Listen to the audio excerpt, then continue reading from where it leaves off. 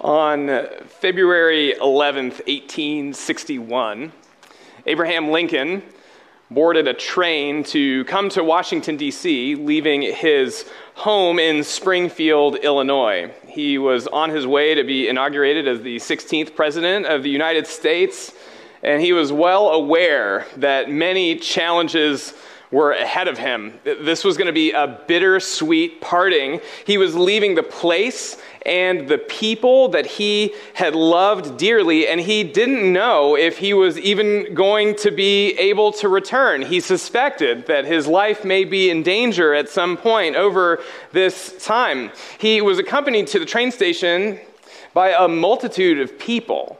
And as he boarded the train, Lincoln paused.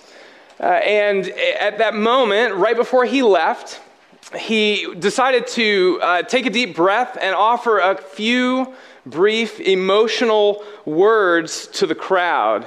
He told the crowd what they needed to know.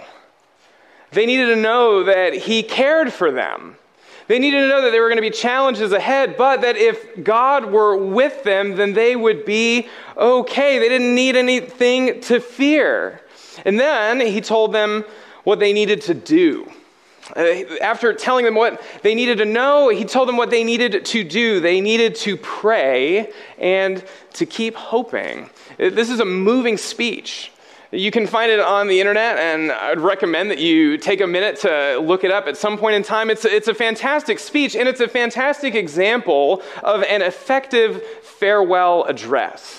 History is filled with addresses like this as great leaders leave their people. And the best leaders, they know the main question that is burdening the hearts of their people at those points in time. Whenever there's a transition and a leader is leaving, the best leaders know that their people are wondering, how are we going to make it without you here? How are we going to make it without your presence? In our text today, in John chapter 13, Jesus begins to answer that question for his disciples. Chapters 13 through 17 are his farewell to the disciples, and this was going to be a bittersweet parting. He loved his disciples. He knew that there were going to be many challenges ahead. He knew that they were going to ask that crucial question, how are we going to make it without you here? Maybe you've felt that question in your own life, in your own heart. How can I make it without you here, Jesus? Again, life is hard. Life is hard, and we walk by faith and not by sight. And there are many challenges to our faith all of the time, every single day. Maybe your own faith, maybe your hope has grown weary as of late. Maybe you wonder in your own heart, how can I make it without Jesus here? Well, Jesus is the best leader. That's the good news for us today. Jesus is the best leader. He knows the burdens that are on our heart, and he enters into that tension with us. He tells us what we need to know, and he tells us what we need to do. And so if you're wondering this morning, how am I going to make it? Here's how. Here's the message of John 13 for you. Here's how you're going to make it. You need to know Jesus' saving love, and you need to practice a faith-filled obedience. Know Jesus' saving love and practice faithful obedience. That is the journey that God is calling you on today. And so, brothers and sisters, please let us now turn our attention to the Word of God. Reading with me in John chapter 13, verses 1 through 30. And since we're having some, problems, I'll invite you to find this on page 900 in your pew Bibles, and there will be a responsive reading after I read. I'll say this is the word of the Lord, and then you can say thanks be to God, and then I'll pray our prayer for illumination. Please join me in John chapter 13. Now, before the feast of the Passover, when Jesus knew that his hour had come to depart out of this world to the Father, having loved his own who were in the world, he loved them to the end. During supper, when the devil had already put it into the heart of Judas Iscariot, Simon's son, to betray him, Jesus, knowing that the Father had given all things into his hands, and that he had come from God and was going back to God, rose from supper. He laid aside his outer garments, and taking a towel, tied it around his waist. Then he poured water into a basin and began to wash the disciples' feet and to wipe them with the towel that was wrapped around him. He came to Simon Peter, who said to him, "Lord, do you wash my feet?" Jesus answered him, "What I am doing you do not understand now, but afterward you will understand." Peter said to him, "You shall never wash my feet." Jesus answered him, "If I do not wash you, you have no share with me." Simon Peter said to him, "Lord, not my feet only, but also my hands and my head." Jesus said to him, "The one who has bathed does not need to wash, except for his feet, but is completely clean. And you are clean, but not every one of you." For he knew who was to betray him. That was why he said, "Not all of you are clean." When he had washed their feet and put on his outer garments and resumed his place, he said to them, "Do you understand what I have done to you? You call me teacher and Lord, and you are right, for so I am. If I then, your Lord and teacher, have washed your feet, you also ought to wash one another's feet. For I have given you an example, that you also should do just as I have done for you. Truly, truly, I say to you, a servant is not greater than his master, nor is a messenger greater than the one who sent him. If you know these things, blessed are you if you do them. I'm not speaking of all of you. I know whom I have chosen, but the scriptures will be fulfilled. He who ate my bread has lifted his heel against me. I'm telling you this now before it takes place, that when it does take place, you may believe that I am he. Truly, truly, I say to you, whoever receives the one I send receives me, and whoever receives me receives the one who sent me." After saying these things, Jesus was troubled in his spirit and testified, "Truly, truly, I say to you, one of you will betray me." The disciples looked at one another, uncertain of whom he spoke. One of his disciples, whom Jesus loved, was reclining at table at Jesus' side. So Simon Peter motioned to him to ask Jesus of whom he was speaking. So that disciple, leaning back against Jesus, said to him, "Lord, who is it?" Jesus answered, "It is he to whom I will give this morsel of bread when I have dipped it." So when he had dipped the morsel, he gave it to Judas, the son of Simon Iscariot. Then after he had taken the morsel, Satan entered into him. Jesus said to him, "What you are going to do, do quickly." Now no one at the table knew why he said this to him. Some thought that because Judas had the money bag, Jesus was telling him, "Buy what we need for the feast," or that he should give something to the poor. So after receiving the morsel of bread, he immediately went out, and it was night. Brothers and sisters, this is the word of the Lord. Thanks be to God. Let's pray. Almighty Father, you have written your scriptures for our growth in godliness and for our comfort, for the direction of our lives and for the assurance of our faith. And so I pray now that you would illumine your scriptures through your Spirit so that we would be able to see true things in your word and know them deep in our hearts. Transform us now and let us hear your voice, we pray, in the name of Christ. Amen. Now, it's been a minute since we've been in John's gospel, and so I want us to pause for just a second and regain our bearings in John's gospel. This gospel book opens with a stunning theological introduction that Jesus Christ is fully human and fully divine, and he came on a mission from God to save sinners and reunite his people with God. Then John immediately launches into the public ministry of Jesus Christ. And from chapters 1 through chapter 12, Jesus prepares the world to believe. He spends over 2 years in public ministry, healing and teaching and persuading people to trust that he is the Messiah of God. But in the midst of this public ministry, the tension continues to rise. And the religious leaders become increasingly angry with Jesus, and the people around him become increasingly dissatisfied with his teachings. And so by the end of his public ministry, John chapter 1 verse 11 sums up the situation well. Jesus came to his own, and his own did not receive him. That's basically how chapter 12 ends. So in chapter 13, there's now a shift in the action. Jesus retreats from the public eye and gathers in the next few chapters with his disciples, preparing his disciples to believe. Now, as we hear in our text, he ministers to his own who were following and who are trusting in him.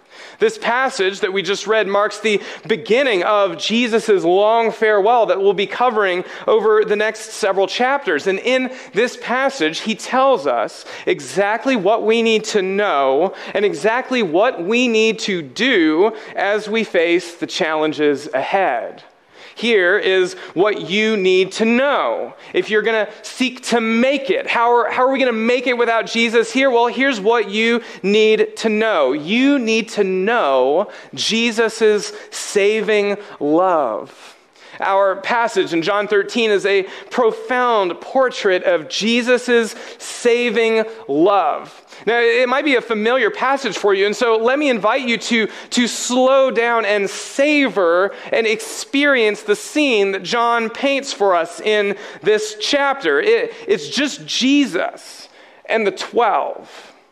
And they've gathered in the upper room to celebrate the Passover meal together. They are there together. They're ready for the meal to start. But just before they start eating, Jesus stands up. And he takes off his cloak. And he takes this towel. And he wraps it around himself. And then he begins to make the preparation to wash their feet. And he goes, disciple after disciple, washing their feet, bending down on his knees on the ground, washing their filthy, nasty, dirty feet. They are understandably shocked. Jesus, he is their teacher, their rabbi, their Lord, the one that they respected. He has moved from his place of prominence into a place of humiliating service. All of the people there in that room would have recognized what he had done. In taking a towel on himself, he was dressing like a servant, like a slave, and he's doing the work of a servant, a slave. Now, the Jews at that time, they thought that this was such a humiliating job, washing someone else's feet, that they didn't even want other Jews to wash the feet of another Jew. It was just too humiliating. Their feet were filthy from walking through dusty and dirty, messy roads in sandals. And so Peter voices the surprise that probably the rest of them were thinking but didn't want to say, "Do you wash my feet? No way." But Jesus insists that he must do this. This is a tangible expression of his profound love. Again, chapter 13, verse 1, having loved his own who were in the world, he loved them to the end. And this is how he chose to show his love. Jesus' love compels him to serve his people. It's like a parent with a young toddler who's just learning how to walk. The parent is watching the toddler toddle along, and then the toddler inevitably falls down and gets a scrape or bumps their head and starts crying, and the parent is compelled driven out of this interior love for the child to stoop down, to lift the child up, and to offer comfort. And Jesus, in the same way, in his love, stoops down low to serve us, to lift us up. Philippians 2 puts it this way: Jesus did not count equality with God a thing to be grasped, but he emptied himself by taking the form of a servant. And we see that very clearly in this text as Jesus dresses and acts like a servant. Jesus says it himself, Luke chapter 22, "I am among you as one who serves." The foot washing demonstrates Jesus' love. And it's not just the feelings of love. No, it is saving love that is on display. The foot washing is far more than just about getting the disciples some clean feet for dinner. The foot washing foreshadows Jesus' saving work on the cross. Philippians 2, again, being found in human form, he humbled himself by becoming obedient to the point of death, even death on a cross. This is what the foot washing is truly about. Jesus came to cleanse us from our sin. And that's why he tells Peter in verse 8, "If I do not wash you, you have no share with me." He's making a spiritual point. The only way for us to have a share with Jesus is to trust in him and have him cleanse us from our sins. And when we trust in him, when he does cleanse us from our sins, he then gives you what he promises. The language of having a share is the language of an inheritance. It's like Jesus is at that moment writing the disciples into his will. He's saying that once I wash you, then you can have access to my riches.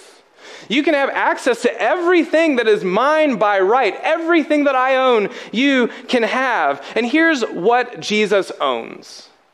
Here's what Jesus possesses that he is giving you a share in when he washes you of your sin. Here's what Jesus possesses. He has intimacy with God. He has unparalleled intimacy with God. John chapter 1, verse 18. Jesus was at the Father's side. Translated literally, he was in the bosom of the Father. That's how close Jesus was to God the Father, in the bosom of the Father. That's a position of incredible intimacy. And then Jesus offers that intimacy to his Father's. Verse 20, "Truly, truly, I say to you, whoever receives me receives the one who sent me." And the Apostle John, who's writing this book and appears in this passage as the beloved disciple, John is a picture of the intimacy that Jesus offers to us. In verse 23, John, the beloved disciple, was reclining at Jesus' side. That's the exact same language that chapter 1 uses to describe Jesus. Jesus was at the Father's side. Jesus was in the bosom of the Father. In the same way, John, the beloved disciple, is in the bosom of Jesus. Jesus' saving love gives us that kind of intimacy with God. Now, not everyone here is going to find the language of love and intimacy compelling. I think if we're honest with ourselves, we might, in some ways, find ourselves find that to be a little weird. Especially men in our Western culture, men tend to shy away from expressions of male affection or intimacy. We are often uncomfortable with images in the Bible, such as David and Jonathan weeping and embracing each other in their profound brotherly love for each other, or even of John leaning his head back on Jesus' chest to be able to speak to him. Our culture tends to view friendship and intimacy exclusively through the lens of sexuality. And that's unfortunate because it then robs us of the deeper relationships that we were meant to have with each other and with God. But if you find this picture of Jesus' saving love challenging, if you have trouble finding it compelling for you, here's how I want you to think about it. I want you to think about a beloved and respected military captain sacrificially serving his troops. There's a scene in the TV series Band of Brothers where Richard Winters leads a charge. And in order for him to lead the charge, the plan that he's set up for his men is that he is going to run alone from the place where they are all hidden. He's going to run alone, all by himself, exposing all of the danger onto him so that he can find the best position for them all to come and rally behind him. And so the picture shows him running as fast as he can. He is fully exposed. He's the only one out there. And all of the men at that point in time are watching him, and they are in absolute awe of what he is doing and his great leadership. He did the dangerous thing that no one else wanted to do in order for all of them to succeed. And that kind of leadership commands respect. Jesus is that kind of leader. It's clear in the text, Jesus is engaged in spiritual warfare. Satan is mentioned in this text twice. Jesus is up against the enemy, the dark power that keeps all of us in bondage to sin. Jesus goes toe to toe with this dark, evil power. He does the dangerous thing that none of us could possibly do in order to cleanse us from our sin. He charges into battle alone for us, and he wins. And then even better than that, Jesus does not shame us when he wins on our behalf. He doesn't shame you for your failures or for your weaknesses. So many of us labor under the crushing burden of shame. But Jesus is the kind of leader who does not shame us. He knows our weaknesses. He knows that we need rescuing, but he doesn't mock us. He doesn't rub our noses in our failures. And how can we be sure of that? How do we know that Jesus doesn't shame us?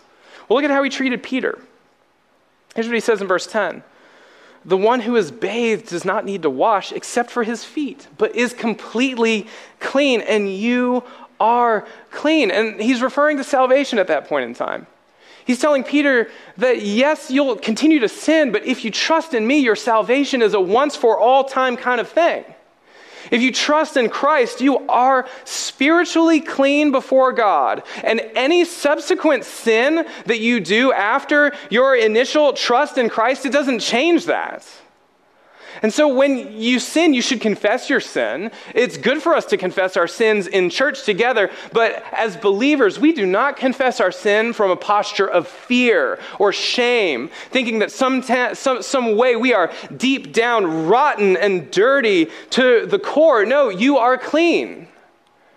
Jesus says in this text that you are forgiven. You don't need to feel shame. Also, look at how he treats Judas. When we read the text, this text makes it abundantly clear Jesus knew who the betrayer was. And then when we hear in verse 3 that Jesus knew that the Father had given all things into his hands. And so that means that Jesus has all knowledge and all power and authority. He could call Judas out right in front of everybody. He could cast Judas out from them, shaming him on the way out the door. He could even call down fire and lightning from heaven upon Judas for his treachery. But look at what Jesus does. He treats Judas with incredible kindness and grace. He washes Judas's feet. Judas is a part of that group. He washes the feet of the one that's about to betray him. He offers Judas this morsel of bread at the meal, and that is not just a sign or a symbol of betrayal. No, in that culture, that's how a host would treat an honored guest. A host would treat an honored guest by giving them a choice morsel of food from the common dish and give that to them to honor them. Jesus does not shame Judas. He is kind to him, even to the end. And I think that's why Judas's betrayal is so gut-wrenching when we hear it in this passage. Jesus is very, very troubled by it. It's because he loved him. He loved Judas, and he was troubled because Judas was in sin. Jesus laments sin out of love. And I think that's also why the other people have no clue in the text about what's going on. They are confused. We hear the confusion in the text. And I used to think it was because it was like, oh, this is just a typical disciples moment. They never have any clue of what's going on. I don't think that's what's going on here.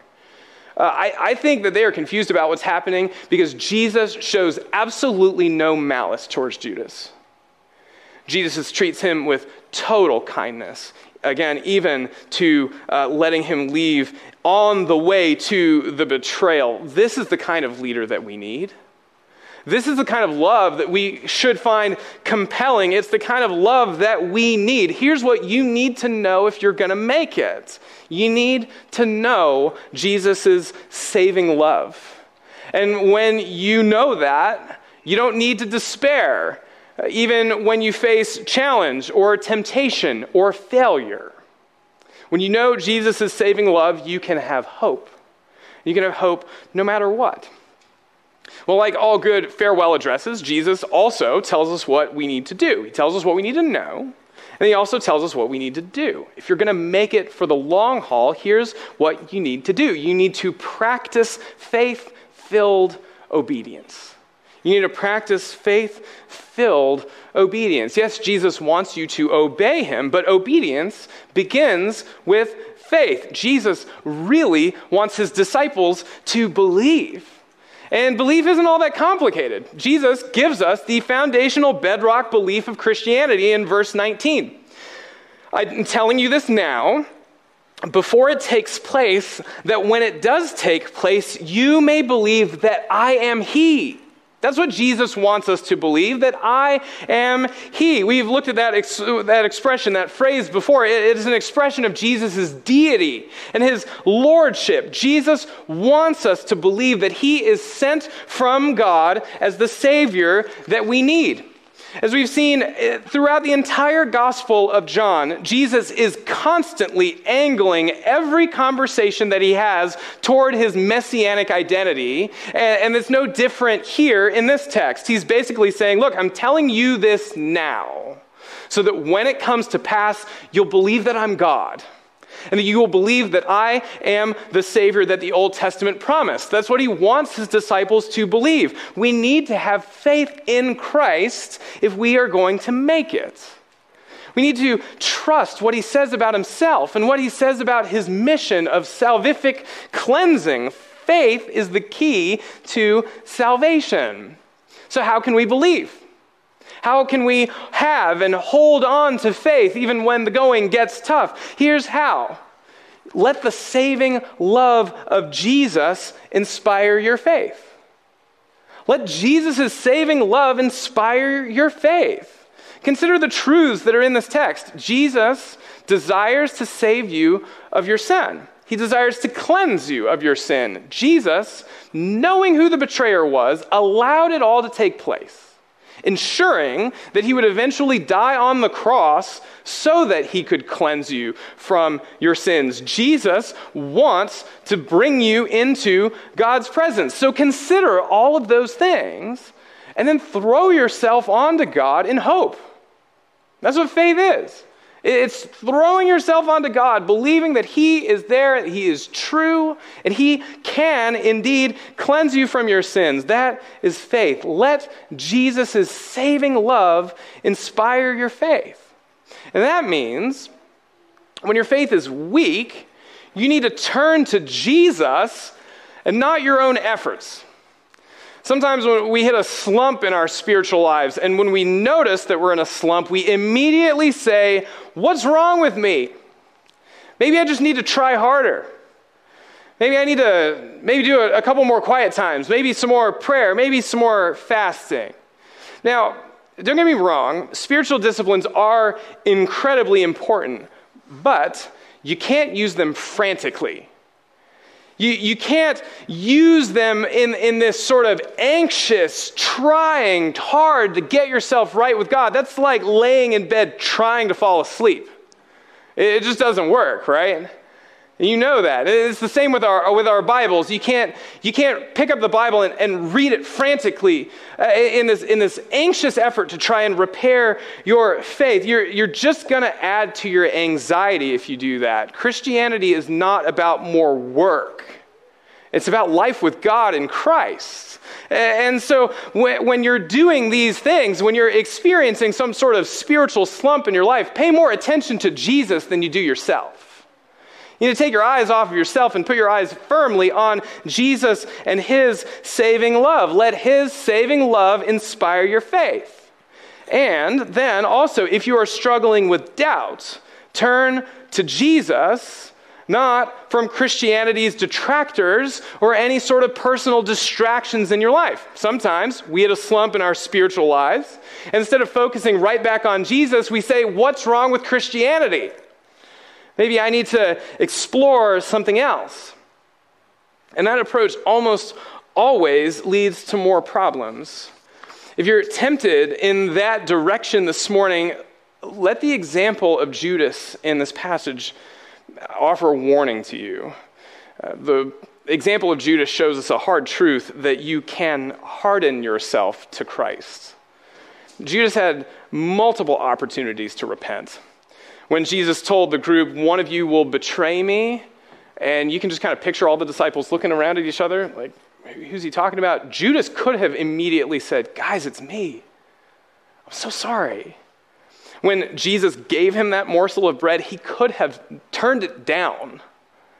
But instead, he took it. And he went out. As one scholar puts it, Judas flirts with the darkness to such a degree that he becomes one of its own. He gave Satan a foothold, and Satan used that to destroy him. He went out, and it was night. And that's John's shorthand for Judas taking the path of spiritual destruction. If you want faith, if you really want faith, keep your eyes focused on Jesus, not yourself, not your doubts, not those who diminish Christ, not any mindless distractions in your life. Keep focused on Christ's saving love. Let his saving love inspire your faith. And then, let his inspiring love enable you to practice a faith-filled obedience. That's what we're supposed to do. Practice a faith-filled obedience. Verses 14 through 15. If I then, your Lord and teacher, have washed your feet, you also ought to wash one another's feet. For I have given you an example that you also should do just as I have done for you. Now, that doesn't mean that Jesus intends all of us to now take off our shoes and wash each other's feet, that in perpetuity, in all times and places, churches have to do foot washing as kind of a Christian ritual alongside of baptism or the Lord's Supper. But here's what this does mean. We are absolutely supposed to mimic Jesus' logic of service. We're supposed to mimic Jesus' logic of service. He, the master, stooped down to wash us when we were in need, and we weren't all that nice about it. And so that means that we must do the same. We are to go out into the world and serve those who aren't necessarily nice to us. That means we are supposed to go and serve those who, according to the eyes of the world, are beneath us. It means that we are supposed to serve messy and difficult people, and especially we're supposed to serve those in the family of the faith. These are our marching orders. And so I want you to take a minute and think about who Jesus might be calling you to serve. Just pause for a minute. I'm going to give you some silence to think about it. Let the Lord bring someone to your mind. If you're a child or some of our youth here, is there someone at school that needs your help? Or someone in your life who needs your care? Maybe is there someone outside of the social circle and you kind of sense that they need a friend? Or maybe is there someone who's just really difficult to love? Parents, is one of your kids being especially demanding? Or are you finding one of your children to be in a season of increased need? Adults, maybe someone at your place of work or in your neighborhood or apartment complex. Is it someone in your family? Someone in the church? Who comes to mind? Who comes to mind as we think about who God's calling us to serve? Remember that person. And then prayerfully consider ways that you could serve them this week. Prayerfully consider ways that you could serve this person the way that Christ has served you. And when that person comes to mind, you might say, how in the world am I supposed to do that? How can I possibly serve them? That is going to be really hard work. How can I possibly live out this faith-filled obedience? Well, the answer is the same as before. Let Jesus' saving love inspire your obedience. That's how we grow in faith. And that's how we grow in obedience. This is not like scraping too little butter over too much toast. This is not just muster up the strength to serve. No, the gospel is good news. The gospel is life-giving. And when you focus on the saving love of Christ for you, he will inspire your desire to serve others. Of course, it was costly for Jesus to take on the role of the servant, even to the point of death, but it was the path to life and glory and exaltation. And now he invites you to join him on that same journey. As you die to yourself, you will experience new life. Verse 17, if you know these things, blessed are you if you do them. When you show the love of Christ to a messy and hurting world, you will enjoy the satisfaction of participating in Jesus' mission. You will experience the support of a loving community of brothers and sisters as we extend each other grace in the household of God, just like Jesus has given grace to us. And then you'll experience the presence of Jesus himself. Because as we'll soon see in this farewell address, Jesus does not leave us alone. He sends his Spirit to be with us so that we can experience intimacy with God in the exact same way that John does as he's leaning his head back on his Savior. See, unlike the crowds that followed Lincoln to the train station in Springfield, Illinois, we do not have to grieve the absence of our beloved leader. Lincoln left, and the next time that he came back, it was for his funeral. But Jesus, our Savior, is alive, and he's in heaven, ruling over us as his people, and he has sent the Holy Spirit to be with each and every one of us. He is here even now, ministering to you through his word and through his Spirit. Anytime you feel like asking, how am I going to make it? Just remember, he's told you what you need to know, and he's told you what you need to do. You need to remember his saving love, and then practice faith-filled obedience as you're inspired by his saving love. And when you do these things, he will be with you, ministering the love of God to you through the presence of the Spirit. That is how you're going to make it until Christ comes again. Let's pray.